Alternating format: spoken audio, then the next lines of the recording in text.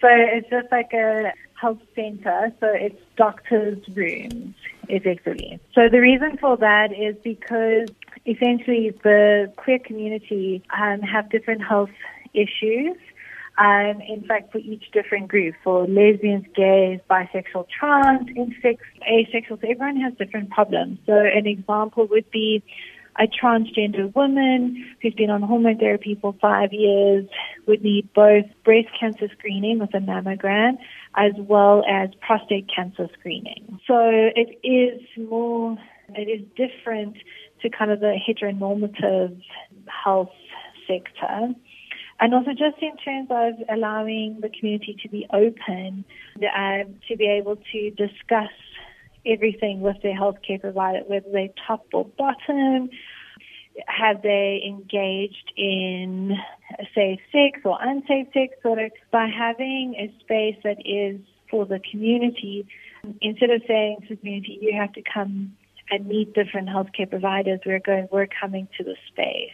So each of the specialists has their own practice elsewhere, but we've dedicated a time in the week that we will see patients in this space. The big difference here is because of the essentially, in terms of the space, if you've got normally at medical school hospital, we're taught to take a history in a very heteronormative way. So are you married? Do you have children? Whereas here, that is not the immediate assumption. You don't fit within that scope.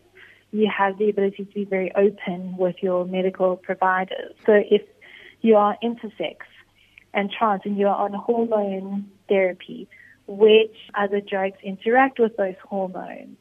So it's just is the opportunity to be very open and frank with your providers, which you may not feel that you're able to do if you are seeing your GP that your whole entire family has always seen. Can you be completely open with them and say, oh, I'm bisexual, or I'm gay, or I'm lesbian?